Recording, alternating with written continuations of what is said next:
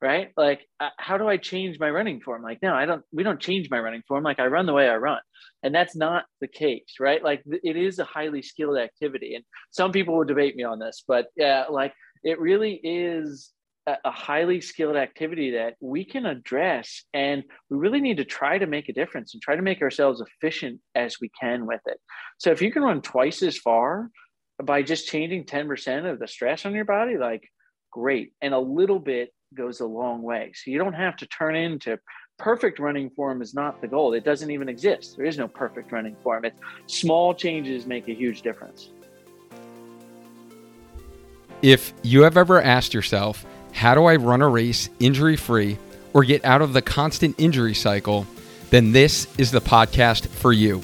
Welcome to Healthy Runner, where I will teach you how to enjoy lifelong injury-free running so you can continue getting in those mental clearing runs and even hitting PRs well into your 40s, 50s, and beyond. My name is Dr. Dwayne Scotty, avid half marathoner, coach, running physical therapist, and founder of Spark Physical Therapy Healthy Runner, where we help dedicated runners get stronger, run faster, and enjoy lifelong injury-free running with the perfect online running coach, even if you have been told to stop running with an injury. Learn more about our signature coaching program at programs.sparkyourtraining.com. Make sure you subscribe to the show on Apple Podcasts or follow the show on Spotify so you don't miss the next episode. Thanks for joining me. Now on to the show. This episode is sponsored by RunDNA.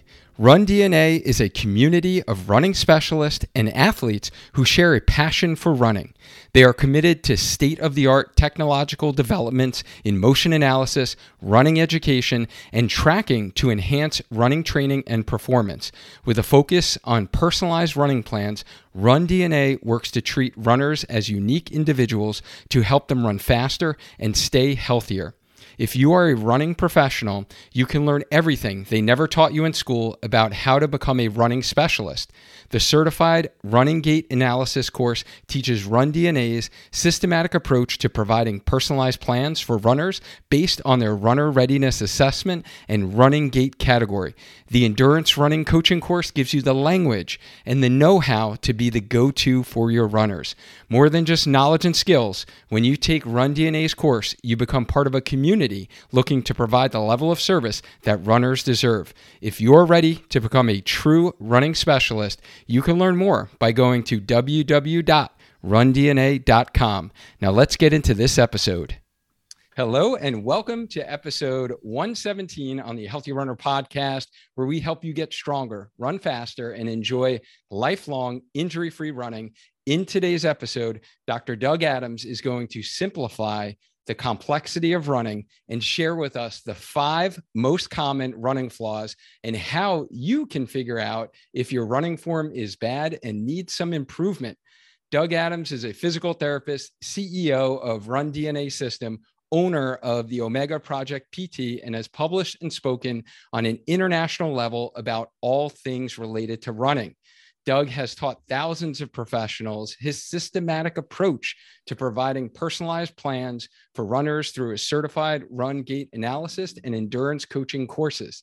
He also designed and created a portable 3D motion analysis system called Helix 3D for analyzing and categorizing running form that is used widely throughout the Department of Defense and commercial sectors. Currently, Doug treats some of the top professional runners both as a head physical therapist for Tin Man Elite and at his physical therapy clinic, Omega Project PT in Wilmington, Delaware, that specializes in treating runners. RunDNA is a complete movement-based training and treatment system that will get runners to ask for you by name. Thank you so much for accepting my invite to come on the show, Doug. No, honored to be here. Thank you so much for having me. This is great. Yeah, so runners, have you wanted to know more about your running form? Or have you considered getting a gait analysis done by a professional? Do you want to know what are the common running mistakes and how to avoid them? Or what you should do while running, or what should you not do while running? Or how do you know if your running form is bad? in this episode, we are going to chat about the essential elements of running, which are not only important for runners to consider, but are extremely important for any medical and fitness professionals who listen to this show and help runners themselves. So if you want to gain some insight, confidence, and clarity on what your running professional measures and values for running, then this episode is for you. Doug is going to break down the phases of running that we go through. He's going to break down common running terminology like cadence, vertical oscillation, and pelvic drop. We use those terms frequently here on this podcast. So he's going to break down what they are. And then we're going to talk about the 5 most common running flaws. And then also, if we have time for it, there's a lot here, Doug. Then we're going to get into some return to run guidelines, because I know many of you who listen to this show are maybe coming back from an injury or a surgery or a long layoff. So we're going to get into all of that. But Doug, we always start off every show with a little dynamic warm-up. So this is where our listeners get to know you a little bit more about you. And I already shared your formal bio, but can you just tell us where you currently call home and give us a little bit more backstory on, how you've gotten to this point in your PT journey and career? Yeah. Well, thank you. Yeah, it's been a fun journey for sure. I'm in Wilmington, Delaware right now. Grew up in Delaware, and I think I got my start in PT because of running injuries myself. I was one of those kids that got really bad shin splints and stress fractures as a cross country kid. And that kind of set me down the path of learning a lot about it. And I just really never stopped. I was, really fortunate to just be able to get a lot of mentorship, and throughout my whole time, really finding a lot of mentorship and doing those things. And it's made a big difference, and continued that on when I went to University of Delaware. That kind of, then met my wife here in Delaware, and we have 3 young kids, and have lots of fun. Delaware's actually a great place. It is a state, if you don't know that, the first state. And a lot of people are like, Delaware, Ohio. And it's like, no, Delaware is a state. More people know it now because the president is from here. But before that, not a lot of people knew Delaware was an actual state. But I've just been, a self-proclaimed running nerd my whole life. Really love I wasn't always the fastest runner, but I love knowing about running and really getting involved in a lot of that stuff, and just really being able to learn as much as I could. It was always really interesting to me to learn. Yeah, well, you're from another small state. So we're here in Connecticut. And I think Delaware's probably, I don't know, landmass wise, probably bigger, right? Than Connecticut. Maybe. I don't know about population. I bet you have more people. No. We're under 1 million. I know that we're under 1 million. So I think probably you guys have us on people for sure. Yeah. I know I've driven through like a corner of Delaware when I go down like 95, if I'm going down south. It's like 13 miles of it. That's it. You're just in and out. There's like really nothing to see. And it's pretty much always under construction. And fun fact, during COVID, when there were no races, we decided to do a local kind of virtual race here together on kind of our rail to trail pathway.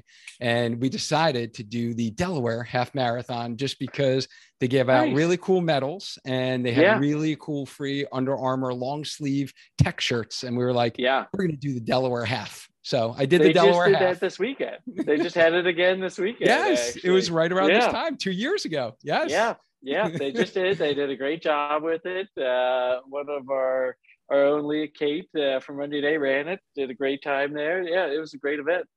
Nice. So those are my only connections to Delaware. But you and I actually connected, just so the listeners know, at our National Physical Therapy Conference, or our combined sections meeting. I headed down to San Antonio, and I was looking forward to getting back into kind of the national conference scene. It was 2 years since I did the last national conference. And this year I was like super excited because we had what we call like a pre-con course, where it's a full day course, and it was all about running. And Doug was one of the presenters. And once I heard Doug's presentation, I was like mind blown. And I loved his systematic approach to looking at running form. And I just knew that I had to ask him to come on the show. So I'm very excited to have him here today to share with you all of his knowledge and experience in working with all the runners that I kind of mentioned in the beginning. So this is going to be super educational for you guys who just like to learn more about running form and kind of analyzing some of your running gait and what that all includes. So yeah, without further ado, Doug, let's get into this episode here. Let's Do it. get into the essentials of running. So if we can just start out kind of with some of the basics on what are the phases of running that we go through, or like the biomechanics, really just kind of from a basic running gait cycle standpoint. Yeah. And, I think this is really important for all runners to really know. We were kind of talking about this a little bit before we started and hopped on the live port here, that, running is a really highly skilled activity, actually. And we should try to be a student of the sport and understand the mechanics of it.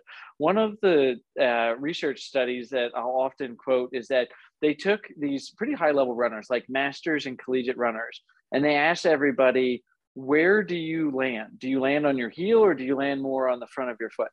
And less than 50% of people could actually tell that accurately what part of their foot they landed on.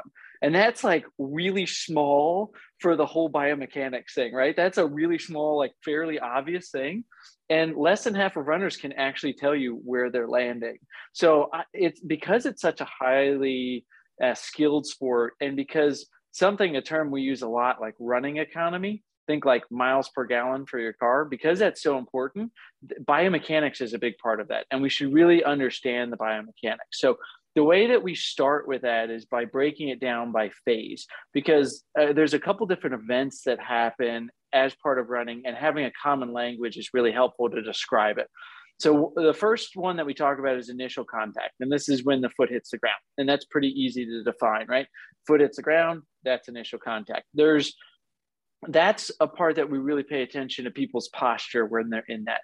If they're in a good posture, that really sets them up for their time on the ground to absorb and generate force really well. Then as they start to progress over top of their leg, then we see that we get to mid stance. And this is the point where your foot is basically right underneath of your hip. And a lot of times, not all the time, but most of the time, this is where we've kind of absorbed as much force as we're going to before we start pushing back off to try and propel ourselves forward.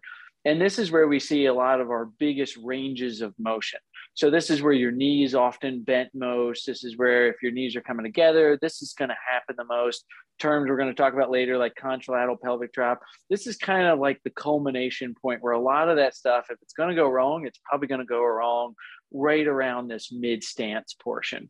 And then if we progress through, then we get to the toe off, or the terminal stance phase.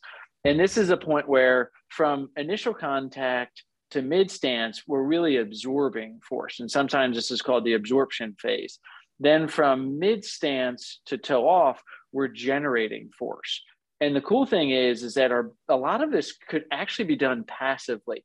Another study I always like to quote is that if you're in a good posture, right, with good form and good technique, our tendons and our muscles act like rubber bands, and they can return 95% of the energy that we absorb back into pushing us forward. So if you have good posture and technique, you get a lot of return on that, all that work that you did to absorb the force when your foot hit the ground. You're going to get that back, and you're going to propel forward. So then after that, we go through the swing phase where then the leg is off the ground and we're swinging and recovering. And a lot of people don't pay attention to the swing phase, but it actually is a really important phase, because this is where you're setting your body up to be in the right posture so that when your foot hits the ground, you're ready to go through that absorbing and generating forces again. So kind of there's other terminology for that, but that's one that I think is really kind of easy to understand and grasp. And this is how we define events around running biomechanics. Oh, great. Thank you for clarifying that and simplifying that. And I always think about that study that you talked about now when I break down the runners that I work with and their gait, analysis. And I say, do you know if you strike with your heel or your midfoot? And when they get it wrong and they see it for themselves, I'm like, yeah, do you know it's actually fairly common that most runners actually don't actually, know how they strike the ground at that initial contact phase. So I think about you every time when I'm talking to my runners and educating them on that. So thank you for sharing that study with me. But yeah, so it's really kind of going through like three basic phases, kind of when our foot hits the ground, we're absorbing forces, and then we're going through that mid stance phase where we're in, all of our body weights over that one leg, and then we're propelling ourselves kind of forward and going into that kind of swing phase. All right. Right. Excellent. Yeah. And so let's get into some clarification on some kind of common terms that runners, who listen to this podcast and other podcasts may have heard before, but really aren't sure what they mean. So can you just kind of, give us a little definition of what this term means, and maybe share either what's considered quote unquote normal, or if this is something we should be worried about, is this something we should be tracking, measuring, or is a common like fault in many runners? So I guess the first one I want to kind of cover is cadence. What is cadence? Yeah. And, it really is cool because we can get this information now, right? This isn't abstract to runners anymore. We actually with our wearable devices, we can get this information. Actually, I did a study that validated a lot of this information that we get from like our heart rate monitors and our wearable devices. We published a study that looked at it and said, hey, compared to a 3D motion analysis system, are these accurate? And we found for the most part, they really actually are good, and they're fairly reliable measures. So this stuff is stuff that's important to you, especially if, running nerd like me, you really like the numbers thing. So cadence is probably the term most people are familiar with. And another way to think of this, another term, if you read any running literature, is it's step rate.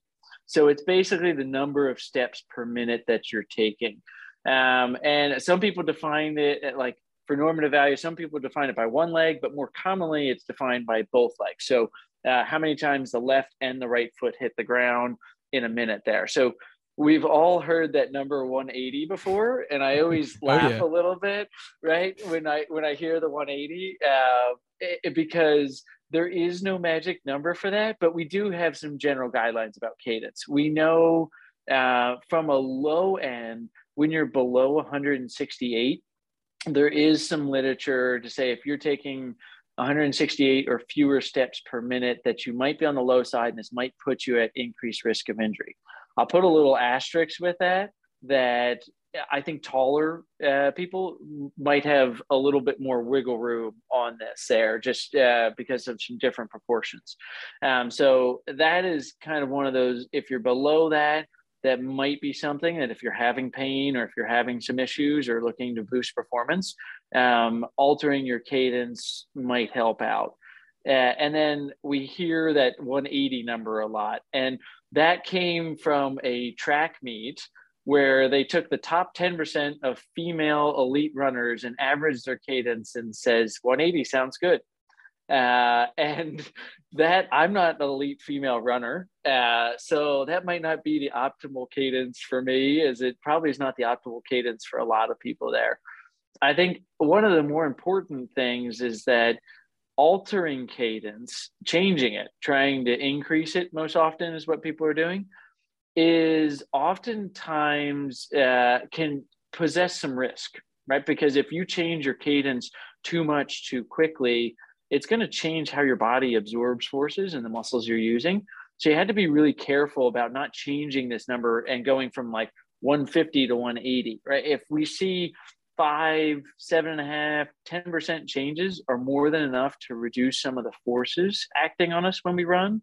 So small changes really have a big effect on us. Actually, I don't know if you saw this study, but there's a really cool study that we just talked, we're talking about running form and all those kind of things. And hopefully people are asking and thinking about like, well, why does this matter for me, right? Like, why should I care? And there was a really awesome study that came out in JOSPT, and I'm drawing a blank on the author's name right now. I know one of the secondary authors was Rich Willey, but what the study showed was that if you can run with 10% less force with each step, you can run twice as far before your body's tissues would break down.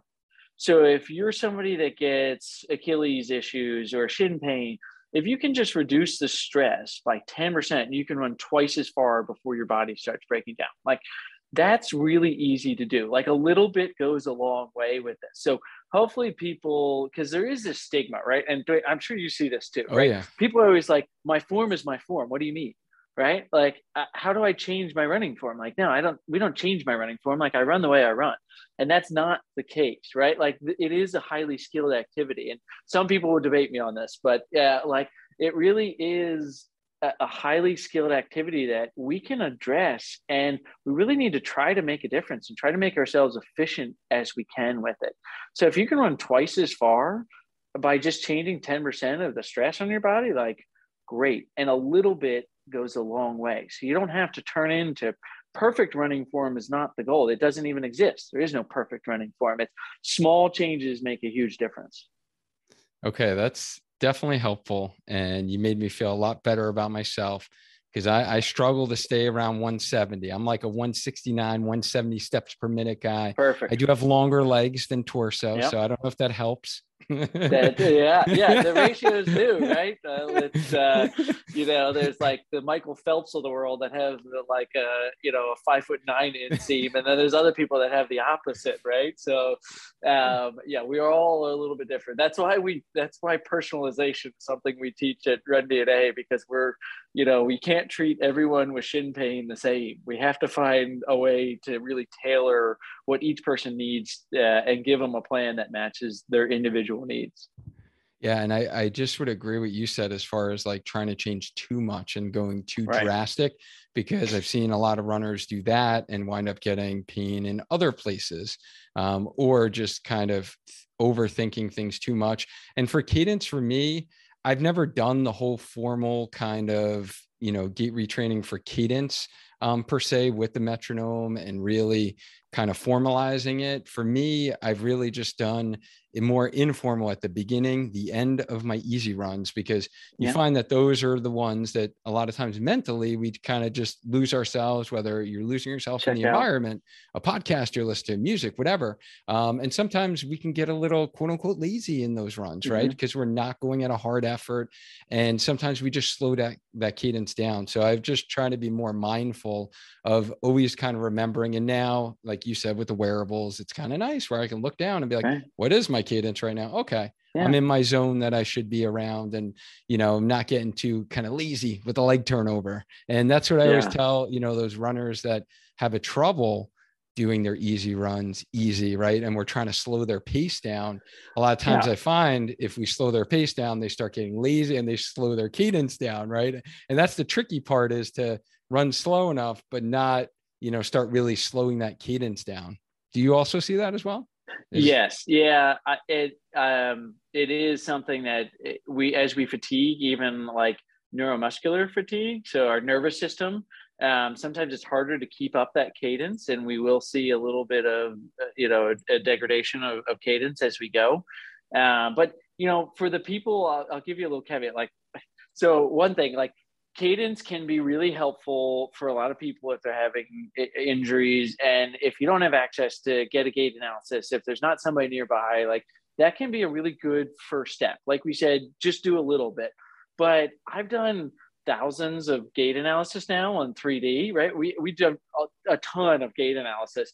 And I would say less than a quarter of the time does changing cadence actually improve a lot of the other things we're looking for running form. It really doesn't make a big difference in some of those other things. So if you try doing cadence and it doesn't really feel natural for you, there's a better cue for you out there. There's something better that you can do that will be much more natural. Like when we do a gait analysis, one of the things that I'm like addicted to and love is when a runner tells me, wow, that feels easier. You even see them run forward, and it's like they're trying not to just run faster because it feels so much less effort. And they're like, this feels better. And I'll tell you, like, cadence less than a quarter of time is what we're doing to get there. Although it's a really easy one. And I don't want to say that like you shouldn't change your cadence, you shouldn't do those things. It's really easy. But it doesn't always change your form. And there's a lot of other things that we can do that would actually make a much more significant impact on your running economy and how you're moving. Ooh, great teaser. I do want to learn more about that. Okay. Yeah. Yeah. Excellent. Hey, healthy runners. Have you been listening to this podcast for a while and have been implementing the strategies we talk about on a weekly basis? If so, kudos to you for taking action, because we all know those that are successful are those that take action.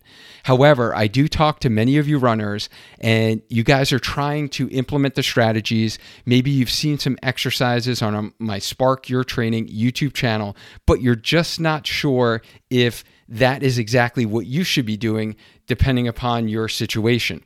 So if you're looking for clarity and focus in order to be able to collapse time so you don't have to figure it out all by yourself, that is exactly what we take care of with our team of experts in our one-on-one personalized run coaching program to get you stronger and faster so you can enjoy lifelong injury-free running. What do you get when you sign up for the Healthy Runner Coaching Program? You get 16 weeks of one-to-one run and strength training, coaching, and accountability. You get strategic one-on-one deep dive coaching on a monthly basis. You get focused feedback on your training on a weekly basis. You get the strength program for running resource library, and you get lifetime access to that. You also get an online, personalized, structured run and strength plan. You get a community of like-minded runners, and then access to our trusted Healthy Runner coaching team made up of certified run coaches, a physical therapist, a registered dietitian, and personal trainers and fitness instructors. If you are interested in seeing if you are a good fit to work with myself or anyone on our team, then just head to sparkyourtraining.com/coaching. Check out the behind the scenes video tour of the program and hear from runners just like you who have been through our program before. We would love to provide you the clarity on what you should be focusing on in your training, whether it is getting stronger with strength training, the specific types of runs you should be doing, or the nutrition you should be fueling your body with for those runs. If you're ready to get the support and accountability you need to take action and put the work in, then I would love to hop on a call with you to see if you're a good fit for a one-on-one Healthy Runner coaching program. Just head to sparkyourtraining.com/coaching and get signed up for your enrollment strategy call with me today. So let's get into, I know cadence was like a big common topic everyone's heard, but let's get into maybe some quick rapid fire definitions of kind of like ground contact time. What does that mean? Yep. How long your foot's on the ground, right? It's like that stance phase, how long that is. And most of the time, unless you're working sometimes with the elites, less is better, right? I look around 200 milliseconds or so is, if you're a faster recreational runner, that's kind of a benchmark that we'll see, where we'll see that elites are in the 150 to 160 kind of range. They get off the ground a lot faster. And this plays in rapid fire to that term stiffness. I think was one of the other things that we were talking about. Stiffness is like how springy you are. Do you go through a lot of motion? You have low stiffness. Or do you go through very little motion? You have high stiffness. You have a lot of recoil with this. So some of those can be, there's a lot more that goes into stiffness, but ground contact time and stiffness can be talking about similar things for why we care about those numbers. So do we strive as runners to kind of be more stiff and have less motion that we go through? Does that indicate we're stronger and can recoil better? You know, stiffness is one of those things that we are still really understanding and still diving into more in the literature. We haven't been able to relate it too much to injuries there. From a performance standpoint, I do see elite performers with a higher stiffness. And I will see that when people change their form, their stiffness will go up when they say this feels easier. So I kind of look at it, and the way I explain it to people is like, how much passive effort are you getting out of your running? Like, how much passive return do you get? So if you go through a little bit more stiffness, maybe you're using that elasticity a little bit better, where you're loading that big, long Achilles tendon that we have. You're getting more recoil out of that. And if your foot's on the ground for a long time, you're not always getting as much of that recoil. Whereas if it's shorter, you're kind of loading it and then explode, right? In strength and conditioning, we call it like stretch shortening cycle. And we look at that, and you want to limit that time between when you stretch and then when you go back and shorten there. So it's still something, and it's something that we've explored a lot because our 3D system measures stiffness. And I found it's really fascinating, and kind of on the performance side, we can really use it as a measure to see how efficient they are. And we do look for asymmetry to see, like, not to go too much on the PT topic, but ACL patients, right? ACL patients will have a high amount of stiffness on their surgical side because they're not bending their knee very much. Where on the other side, they're going through a little bit more motion. So too much stiffness can be a bad thing too, in certain respects, because they're not using it. So we look for symmetry, and we tend to like a higher number up to a certain point. Okay. All right. Thank you for that clarification. How about vertical oscillation? I've heard a little bit about that being an important variable that I should be tracking on my Garmin. And I know it does measure that when I wear my chest strap, the vertical oscillation. What is that? That's the Goldilocks number. That's the one you want to be just right. Okay. So this is one that if it's the amount of motion, you go from your highest point to your lowest point. So the way that we measure this with our 3D system is there's a marker on your back, and it's one of the simplest things we measure. What's the height at the peak, and what's the height at the lowest point? And that's your vertical oscillation, how much you go up and down. So if you think about it, you don't want to go up and down more than you have to, because you want to be directing as much of your force forward as you can. Makes sense. You need enough up and down to clear the ground, right? And that's why I call it the Goldilocks. If you're too low, you're like shuffling, right? You're doing the speed walk kind of thing that we all saw in the Olympics, right? You're not getting enough. They call this like a gaucho type posture. But if you have too much, then you're going up and down more than you're going forward. So we really want to find that just right. And if you're looking at your watch, the range that we typically look for is like 6 to 9. And there's, if you're below that, that's pretty low. If you're at 10, it's a little high. If you're 11, it's definitely high. And if you get more than that, like I had somebody once at 15, and I was like, you just look like you're jumping. So it was, I find that in soccer players, interestingly, all the time, because they kind of run upright when they're playing soccer to receive the ball and to kind of see the field. So I see soccer players that transition to running as recreational, they tend to bounce up and down a good bit. Yeah, it makes sense. How about contralateral pelvic drop? I know this is something that I see a lot in many runners. What is that? So when we stand on one leg, our glutes, which everyone hears a lot about our glutes in running now, right? It's like where core used to be like 10 years ago. Everyone learns about their like glutes now, right? Oh yeah. So yeah, it's a common term. And so one of the roles, one of them is to keep our body level and to keep us from falling over to the opposite side when we're running. So when you're standing, you can try this if you want. Stand on your left leg. If you're in a safe position to do so, not if you're like driving, listening to this or doing something, but stand on your left leg, and your glutes, so right around your hip bone and your pelvis there, they keep you from falling over to the right.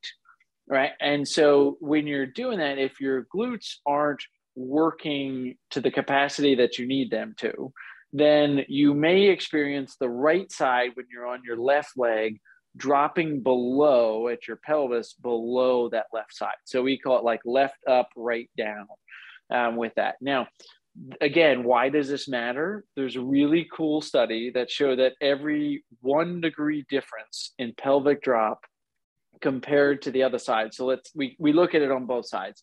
So let's say that you're 3 degrees of drop when you're on your left leg, but you're 8 degrees of drop when you're on your right leg. There's a 5 degree difference. Every 1 degree drop is an 80% more likelihood that you're going to be injured.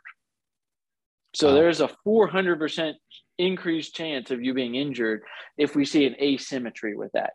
Now, the actual number does matter a little bit. If we start to see excessive numbers in that, 8 to 12 range there for pelvic drop when we're measuring in degrees, that is something that is just excessive. If we saw that on both sides, we'd be worried. But what we more often see is that they'll drop on one side, and they almost always can relate that back to, oh yeah, that's the side I always get injured on. Right. I always have IT band issues on that side. I always get knee pain or Achilles pain or back pain. And we can relate that a lot of times to where they have increased contralateral pelvic drop. Yeah, no, such a common one. So I'm glad that you highlighted that. And I know that's been linked to IT band syndrome. I know you brought that up. And, if we can correct that, that's like, that's huge at getting rid of IT band pain. And then lastly, what about trunk lean? I know there's been some talk about that. Like, do we lean forward? Do we lean back? Do we go straight up? What is trunk lean? So trunk lean, we're measuring really like, imagine a line going from your ankle through your knee joint, through your hip, up to your shoulder, right? So like a line that just goes right down the side of your body. And then just imagine leaning that forward or backward. So trunk lean, we want you to lean a little bit forward. This is something that actually changes throughout the gait cycle, right? So when you land at initial contact, your trunk lean will be lower. And then as you progress towards terminal stance, you'll actually start to increase the lean angle because we're falling forward. A lot of people have described running as like a series of consecutive falls. And what we're doing is we land a little bit upright, but then by the time we get to mid stance, we should be more. And then by the time we go into terminal stance, we should be even more of a lean angle. So it's important that we note, and a lack of lean angle can contribute to some of those things like excessive vertical oscillation. It can change which muscle groups we're using because we're not leaning forward enough. And I think it's always important when you talk about lean, that lean comes from the ankles, not from the hips, right? We don't want to just bend forward at the waist and look at the ground. We are falling forward like you're running uphill or into a stiff wind. Excellent. So really kind of highlighting the need for some ankle mobility as well as control of those muscles on the back of your shin, your soleus muscle, right? So our calf muscles, that controlling some of that lean and that kind of falling forward, if you will, or controlled falling forward. So excellent. Thank you for clarifying those terms. And now I really want to get into, because I think the listeners are going to really appreciate kind of your systematic approach and how you've classified these most common running flaws that you see. And you've kind of really broken them into like 5 different patterns or 5 different classifications. And I thought this was absolutely phenomenal when you presented this at conference. So can you get into what these kind of 5 most common running flaws are? Yeah. And this came from when we were doing a lot of research. I was lucky to work, like I said, with great mentors, Rich Willie, Irene Davis at the University of Delaware. And what we saw is as part of doing research and analyzing a bunch of people in 3D, we said there's not one correct way to run, but there's lots of incorrect ways to run. And some of these started to show up in patterns and started to say, wow, like there's some common themes that we're seeing here that people are doing them fairly consistently. So we started identifying these 5 gait categories that we noticed that we have really been able to link these in the research world to those higher forces. So when we talked about, hey, if we can reduce 10%, we can run twice as far. Those forces are often linked to these common categories that we see. So this is, we started teaching our courses on this called Certified Running Gait Analyst. And we started doing this, and then we built our 3D device with this. And we put this, when we started working a lot with the Air Force, they asked us to actually put an algorithm into the computer that would interpret this and tell you what it is. And the cool thing is for the runners, like it really helps to visualize it, and people kind of own these categories. So it's kind of funny. They're like, hey, I'm a overstrider. Oh, I'm a glute amnesiac, right? And they talk about it. It's like, oh yeah, what are you? So it really is helpful. But I think the most important thing before we kind of go into them is each one has a distinct plan, right? So it's not just about identifying it, but each one has drills, stretches, strengthening, things that we should really do in order to actually change the form. Because who cares about measuring something if you don't know whether you should change it or how to change it? It's just kind of a gimmick unless you actually have an idea of what to do to change it there. So we'll talk about probably the most common one first is our overstrider. And this is one that we see very commonly here. This is the person that lands with their foot too far in front of their body at initial contact. And if you do this, like if you stand up again here, I like people to move and not sit around too much here. They stand and like reach your leg out way in front of you, like you're taking a big step walking, right? And if you look at the position that you're in, your foot will be kind of pointed towards the sky, your knee will be very straight, and your leg will be far out in front of you. Now, if you just paused and had somebody take a picture of you, it would look like you're slowing down more than you're speeding up. And this is how a lot of people land at initial contact. And we find that there's a very high braking force. And running is hard enough. We don't need to try and slow down between every step, right? We don't want these high braking forces. So we see that people often overstride and land too far in front of their body. So that first one is defined. This is why we went over some of those concepts before. It's defined by at initial contact, your foot lands too far in front of your body. Now, if you want to see if you're an overstrider, what you can do is get somebody to take a video of you from the side or look at one of your old race photos. Make sure you get as close to like perpendicular to the side as you can. And then when you run, look at the point at that your foot hits the ground. Draw a line straight up from your ankle bone. If that line goes in front of your knee, you're overstriding. And that is a really easy way to kind of look at it and say, I'm overstriding because my foot's landing far in front of your body. Because there will be some variation for height and some other mechanics and things that we see, but that's a really easy way to know if, hey, maybe you're an overstrider. Yeah. And I agree, that is one of the most common things that I see myself. Are there any recommendations? I know you kind of mentioned there's a whole like treatment plan essentially, but is there any like quick things that if someone was listening and they wanted to try to improve kind of overstriding that they can do or think about?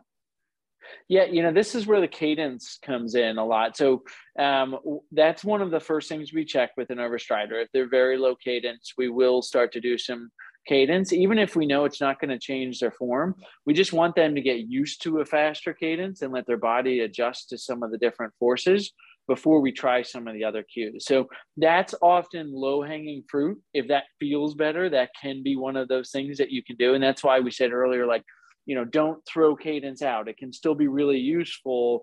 Just realize that there might be other ways that you can change your form to do the same thing. So we actually, in our level 2 certified running gait analyst course, and as we started to do a lot more gait analysis, we realized that there's actually subtypes of overstriders. So the algorithm in our device and in what we teach in the course really identifies that there's subgroups. And what those subgroups are, it actually shows you which cue might work best for you. So there's more to it that meets the eye with it. But the cadence is a really good place to start. Yeah, if you want to see if that makes a difference, and do the same thing, take another video and see if it looks better after you up your cadence a little bit. All right. So we got our first common running flaw is you're an overstrider. It's kind of like running with the parking brake on. You're basically hitting that ground a little harder. Those forces are coming up through your leg. Could be a contributing factor to whether you have shin splints, knee pain commonly, right? Will kind of produce some of those types of problems. So what is the second category? So the second category is, the first category, like you did a really nice summary of that it's kind of a high force one for overstriding, right? Now, the next one is, it's not always high force. It can be related to high forces, but a lot of times now you're putting the forces in the wrong place, right? And so our body does really well with absorbing force when it's lined up the way that our body is supposed to absorb force. Okay, so think about the way our body works is we absorb things in series. right? So we line up this muscle fiber, and there's all these little parts of the muscle. And when you line it up and go in series with it, it can absorb a lot of force. But if you're going diagonal and you're not loading it up in the way that our body is designed, we can't handle much force because it's not being oriented in the way that our body is meant to absorb force. So this is our collapser that we call. So you've probably seen or done this yourself, not you, but the audience here, but you've probably seen that runner that it looks like their knees are always knocking, right? Their knees are kind of coming together. We call this the knee window. If you look at it, there's no space between their knees. They have like an opening between them. And that's what we commonly see. There's a lot that goes into it. You can have collapsing at the hip, at the knee, at the foot. Like there's lots of places that collapsing can occur, but basically you lose what we call the frontal plane or transverse plane battle, and everything kind of collapses inward. And that can be, like we said, due to high forces, but it can also be towards, just your ability to control your body in space. And maybe the glutes aren't strong enough to handle the forces that you're doing, or maybe your ankle, we talked about ankle stiffness, right? Maybe your ankle is too stiff and it can't load up the way that it should.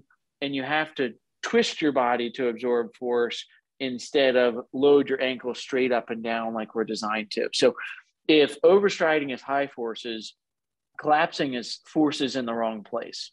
And this can be really related to, again, things like stress fractures, shin splints, Achilles issues, knee pain, IT band pain, hip pain, like all plantar fasciopathy, like all of those things can be related because collapsing happens at multiple joints.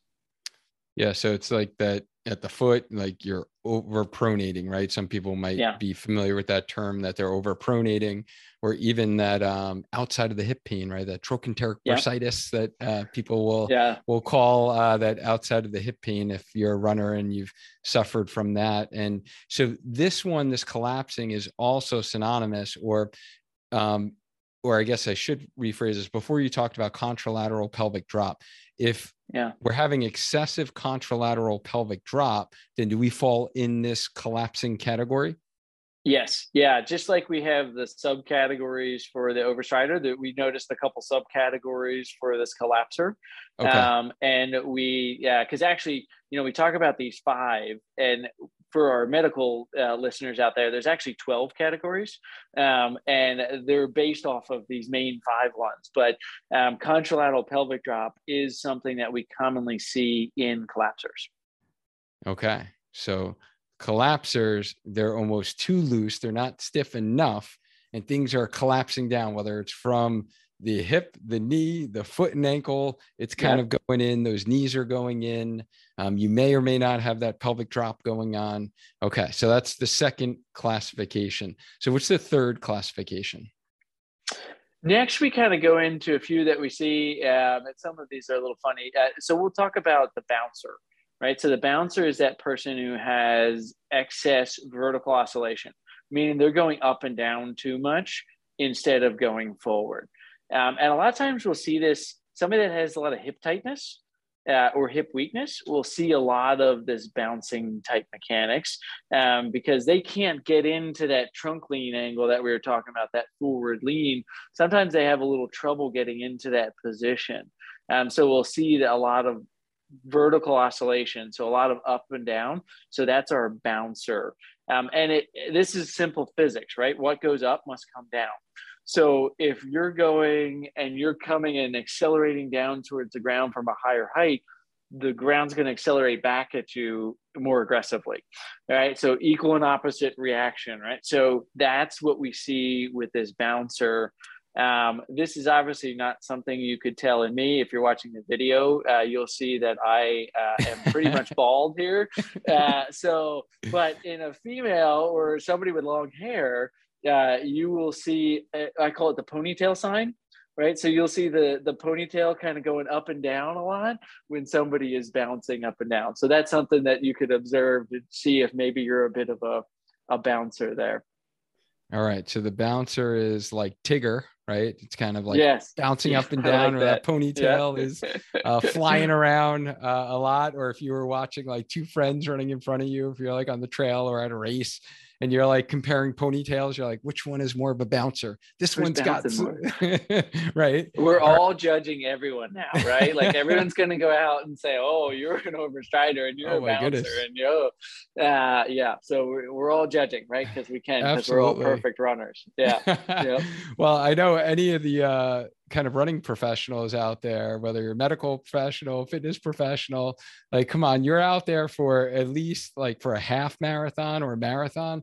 You're watching running, right? You're watching gait. You're looking at Yeah. people in front of you. You're like, Oh wow, yeah. man, those knees are coming in, you know, and I've seen like the most inefficient runners in front of me Yeah. and it gets me Yeah. mad. And I'm like, Yeah. wow, their running looks like that, but hey, they're going faster than me. I'm like, Yeah. I Just give them think how some fast they credit. could run. Yeah. Exactly, Yeah. right? Okay, so we got the bouncer as the third. So now what about the fourth classification or most common kind of running flaw? Yeah, we'll say probably glute amnesiac would be the next one. And this is, I'm dating myself a little bit. This is like the weekend at Bernie runner that is just kind of like leaning back and taking their butt for a run, right? So this person has a very low forward lean angle. Actually, a lot of times they're leaning the opposite direction. They're leaning backwards. And what this does is it reduces the stress on the demands of your glutes, but it shifts the weight and puts more stress on the front of your knees. So anybody that's had anterior knee pain and has been seen to have a low lean angle, that glute amnesiac, this can be a savior for you. I actually have a funny story about this. I had this big executive.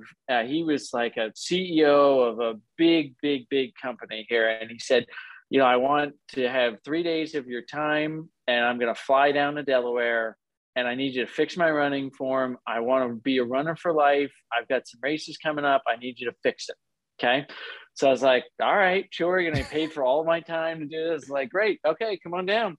And we go and I do a gait analysis on him. And overall his form was pretty good, but he was a clear-cut glute amnesiac, right? He had anterior knee pain. He had patella pain on both sides.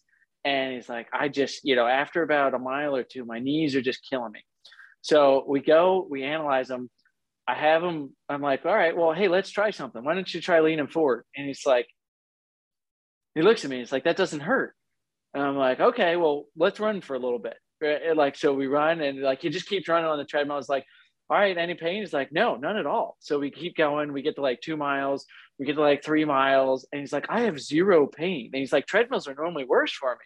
So he's like, I think you fixed me. And so I was like, well, come back tomorrow morning. Like, let's check it. So he ran again on the treadmill, no pain. And he was like, all right, I'm done. He just left for he flew back home, got in his private jet, flew home. It's like, I'm all better. So sometimes when you find, the point of that story is like, when you find the right cue, it's normally is that like light bulb moment, like, oh, wow, that really feels better. And that's really why we created these, is like, this really does make a difference there. I love it. So really identifying what the kind of root cause is, and then just giving something simple like the cue that you mentioned and seeing if that kind of shuts that pain off. Excellent. So that glute amnesiac or amnesia is kind of like leaning back a little bit, like weekend at Bernie's. And most people who are listening to this podcast probably get that reference, by the way. Okay, good. All right. And so let's get to the fifth category. What's that one? Yeah, weaver.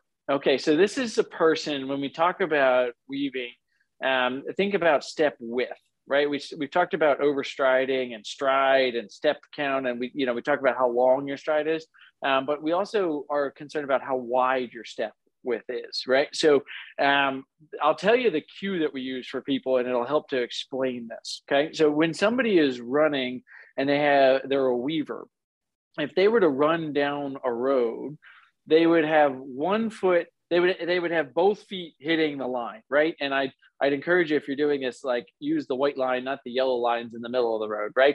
But if you're trying to not weave, one of the cues that we say is, hey, try to just hit the line with one foot. Don't let both feet hit the line at the same time as you're running down a straight road, or if you're running down a track. and your one foot's on the line in between the lanes. If you're a weaver, both feet will be on that line. But if you're not a weaver, you'll see that there's a little bit of separation and there's some width. Now, the faster we run, the narrower we run, because it's a little easier to balance that way when we're going high force. But especially when you're doing your low, long, slow distance kind of stuff, you want to make sure that you're having good step width, we call this. And we see this most commonly in people that have IT band syndrome. We'll see this, and a group that we see a lot in is our trail runners, because our trail runners are used to running very narrow on the trails. So they'll often have a narrow base of support, and we'll see some of these weaving mechanics. Oh, makes sense. Okay. Excellent. Yeah. So that's our kind of fifth category, is that weaver, a narrow base of support. It's almost like running on a tightrope, right? Those feet are coming close together. When we look at this, if you recorded anyone like on a treadmill, you'll definitely see that almost like a crossover pattern, and yeah, I think you had mentioned this as well, on a treadmill, it's kind of simple as well, right? If you wanted to either draw a line, or if you could put tape right on your treadmill, it'd be a matter of like just not hitting that tape with the same foot, right? Or with the opposite feet, I guess. Okay. Yeah. Perfect. Keep a little separation there. Yeah. And then, so thank you so much. And I hope that was helpful for you guys as you think about analyzing. If you're a running professional and you're looking at a lot of running videos like I am, and it really helped me honestly simplify the process. So that's why I just love your whole system and your approach. And if you're a runner, can you relate to one of these, right? Do you think you are one, versus the other? And my question to you is, have you had aches and pains in the past? And can you correlate that maybe it might be associated to your running form?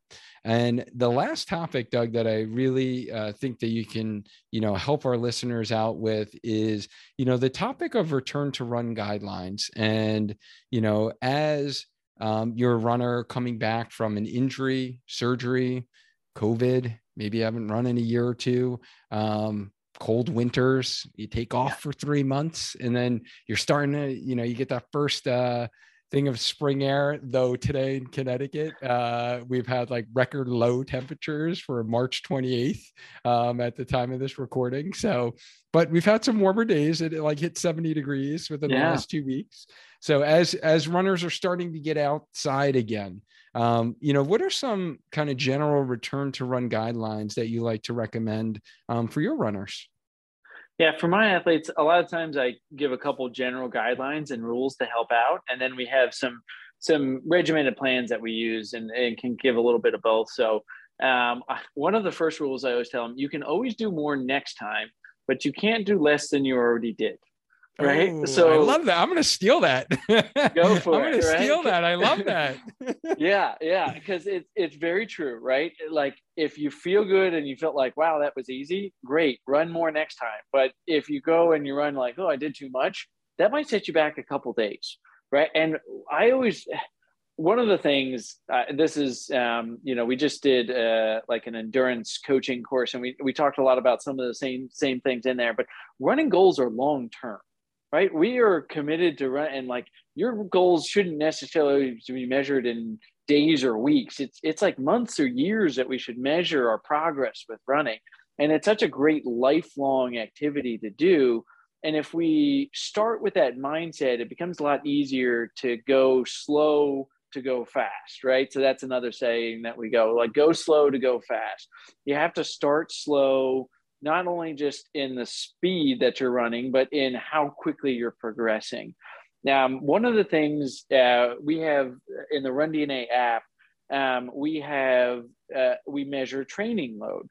And when we look at training load, that's kind of like a number that we put to how much and how hard you're running, which is a really important concept for runners, right? So if you think about a return to run program, we measure something called acute to chronic workload ratios. So how much running have you been doing in the past week versus maybe how much running have you been doing for the preceding 4 weeks? And your chronic load, what you've been doing in the preceding 4 weeks, will prepare your body for the acute load that you're doing in this past 7-day period.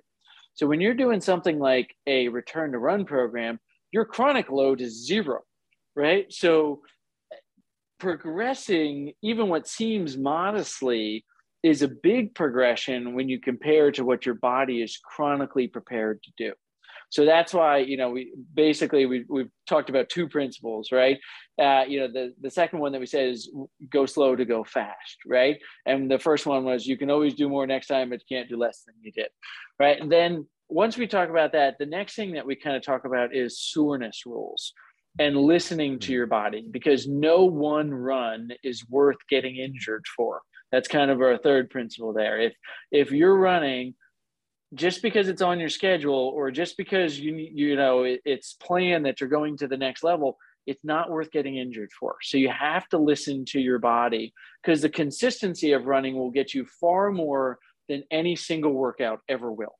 Right. So I think that's important. With a lot of this return to run stuff is mindset, more so than the actual, all right, run this for this long. It's the mindset of what you're doing while you're returning to running. So we give soreness rules that help guide people about what they should actually be doing, and if what they did was too much.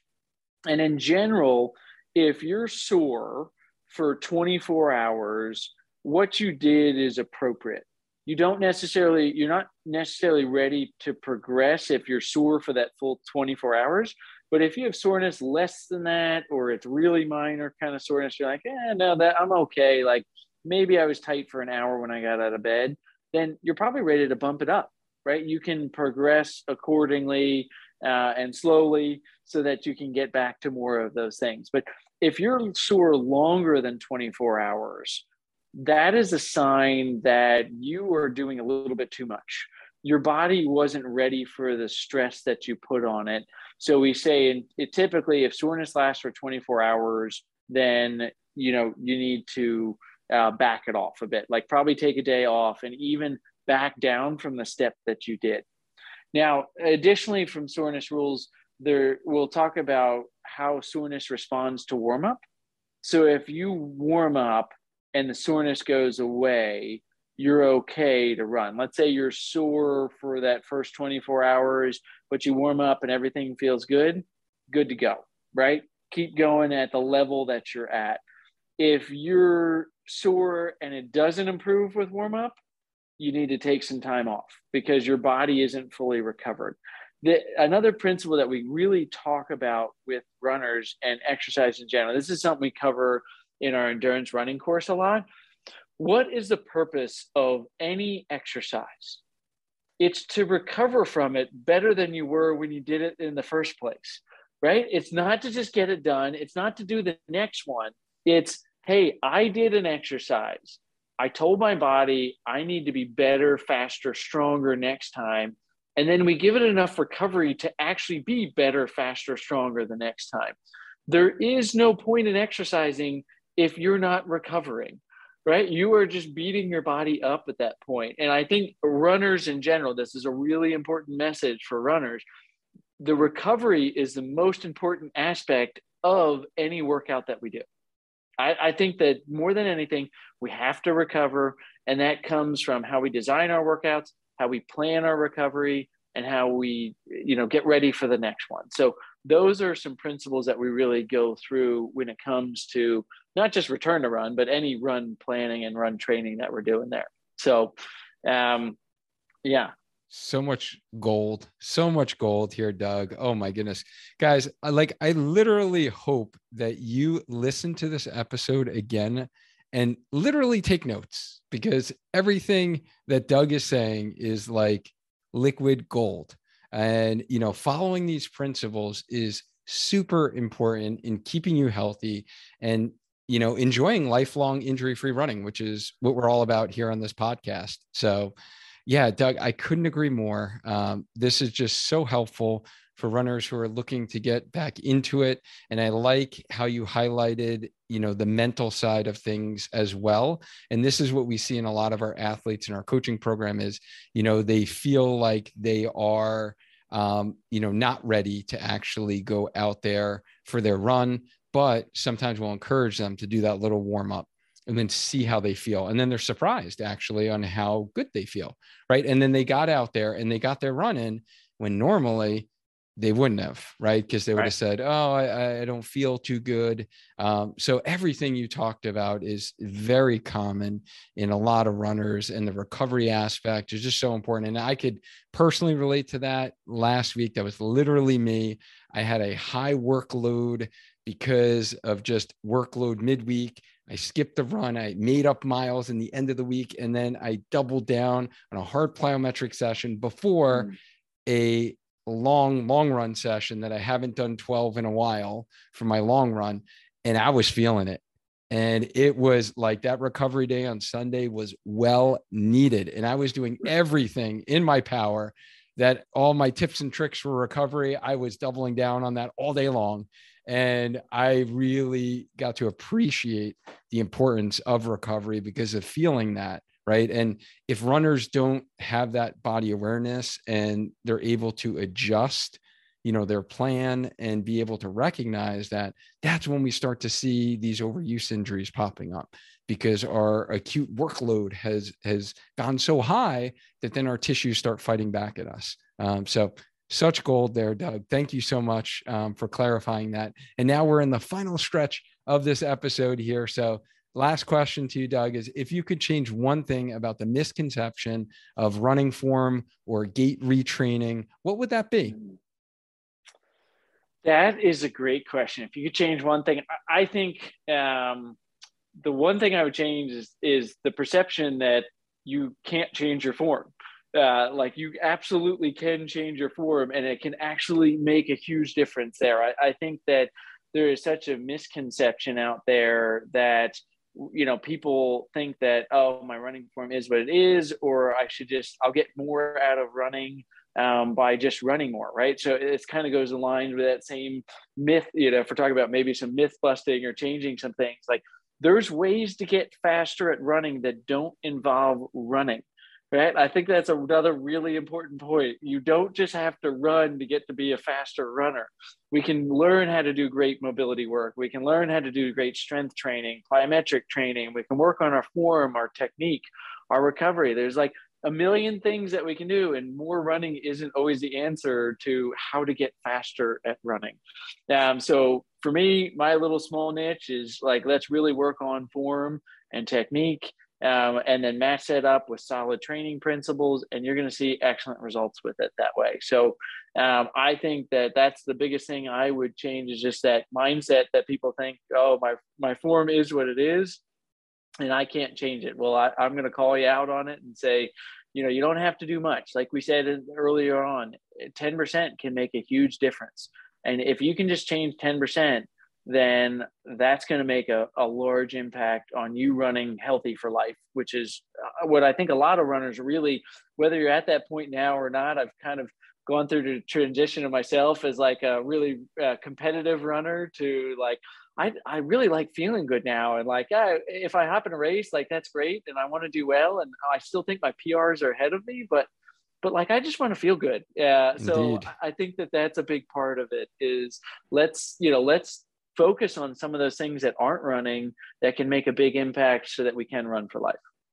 Yeah, especially all of us, right, who have kind of now run through COVID, right? Like, yeah. I think we just have such a different perspective on like what running does for our lives beyond just, the PRs and trying to just chase down race times, and just be able to do it right on a consistent basis and to do it for longevity. So I agree. Doug, there's certainly going to be many runners and many running professionals who really learned a lot from you. Your message resonates with them, your approach to gait retraining. Where can our Healthy Runner community connect with you? Oh, yeah. Well, thank you. Always love talking running here. So please reach out. So best ways, Instagram, we are Run DNA System. or Doug Adams PT. I think both of those fairly active with some things. If you're interested in learning more about courses and things, we have a lot of courses that running professionals take. But we actually are getting a lot of runners taking our endurance coaching course. I think one of the things, every runner has a coach. Every runner has a coach, right? It's just whether you're your own coach or you have somebody else.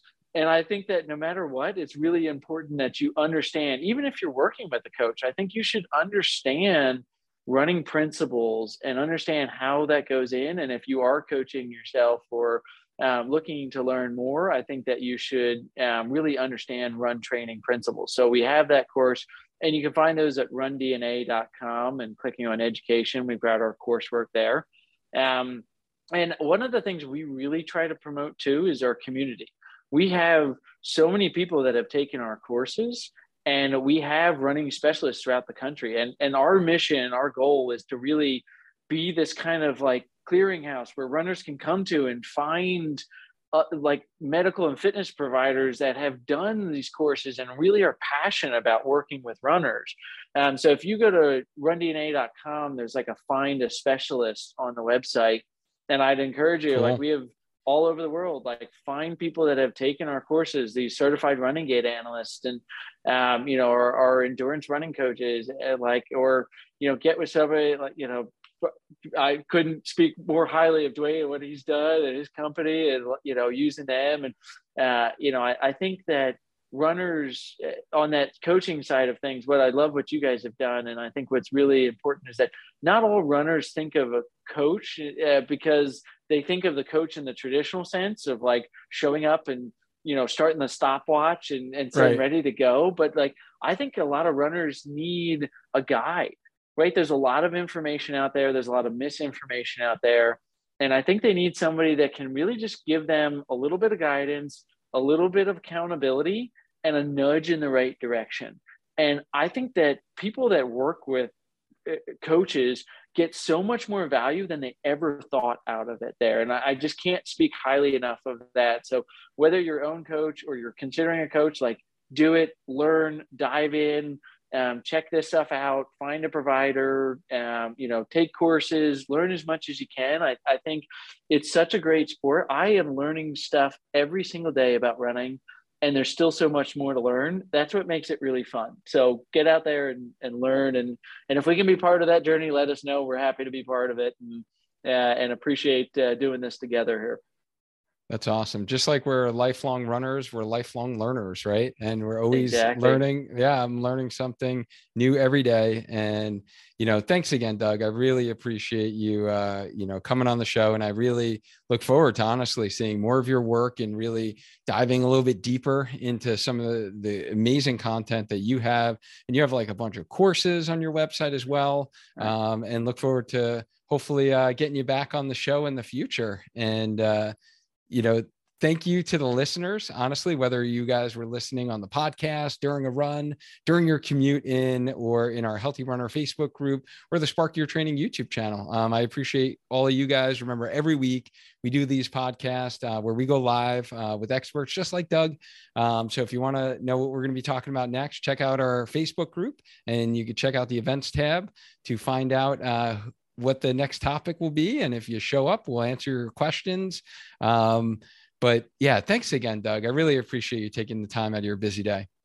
Hey, thank you so much for having me. It was an honor to be on, and love to be on again. And thanks for all the great work you do. Oh, my pleasure. And guys, as always, let's remember, let's stay active, let's stay healthy, and let's just keep on running. Until next time. Thanks so much for listening. And if you found this content valuable, here's 4 ways I can help you grow as a runner for free. 1, grab a free copy of my Spark Blueprint at programs.sparkyourtraining.com. 2, follow my Instagram page at Spark Your Training. 3, join my free group by searching Healthy Runner in Facebook. 4, subscribe to my YouTube channel at youtube.com/Spark Your Training. 5, leave us a 5-star review so we can gain access to more influential runners and bring those lessons back to you here. Don't forget, hit the subscribe button on Apple Podcasts or the follow button on Spotify so you don't miss the next episode of Healthy Runner to help you get stronger, faster, so you can enjoy lifelong injury-free running. Lastly, if you are ready to invest in becoming a lifelong injury-free runner and want one-on-one structure, accountability, and support from our Healthy Runner coaching team, check out the behind-the-scenes video tour of our coaching program and the stories from many of our athletes who are struggling with the same sticking points that you are right now. Just head to programs.sparkyourtraining.com/coaching. Thank you again, and I mean it from the bottom of my heart that I appreciate you for listening. Now go and crush your run today.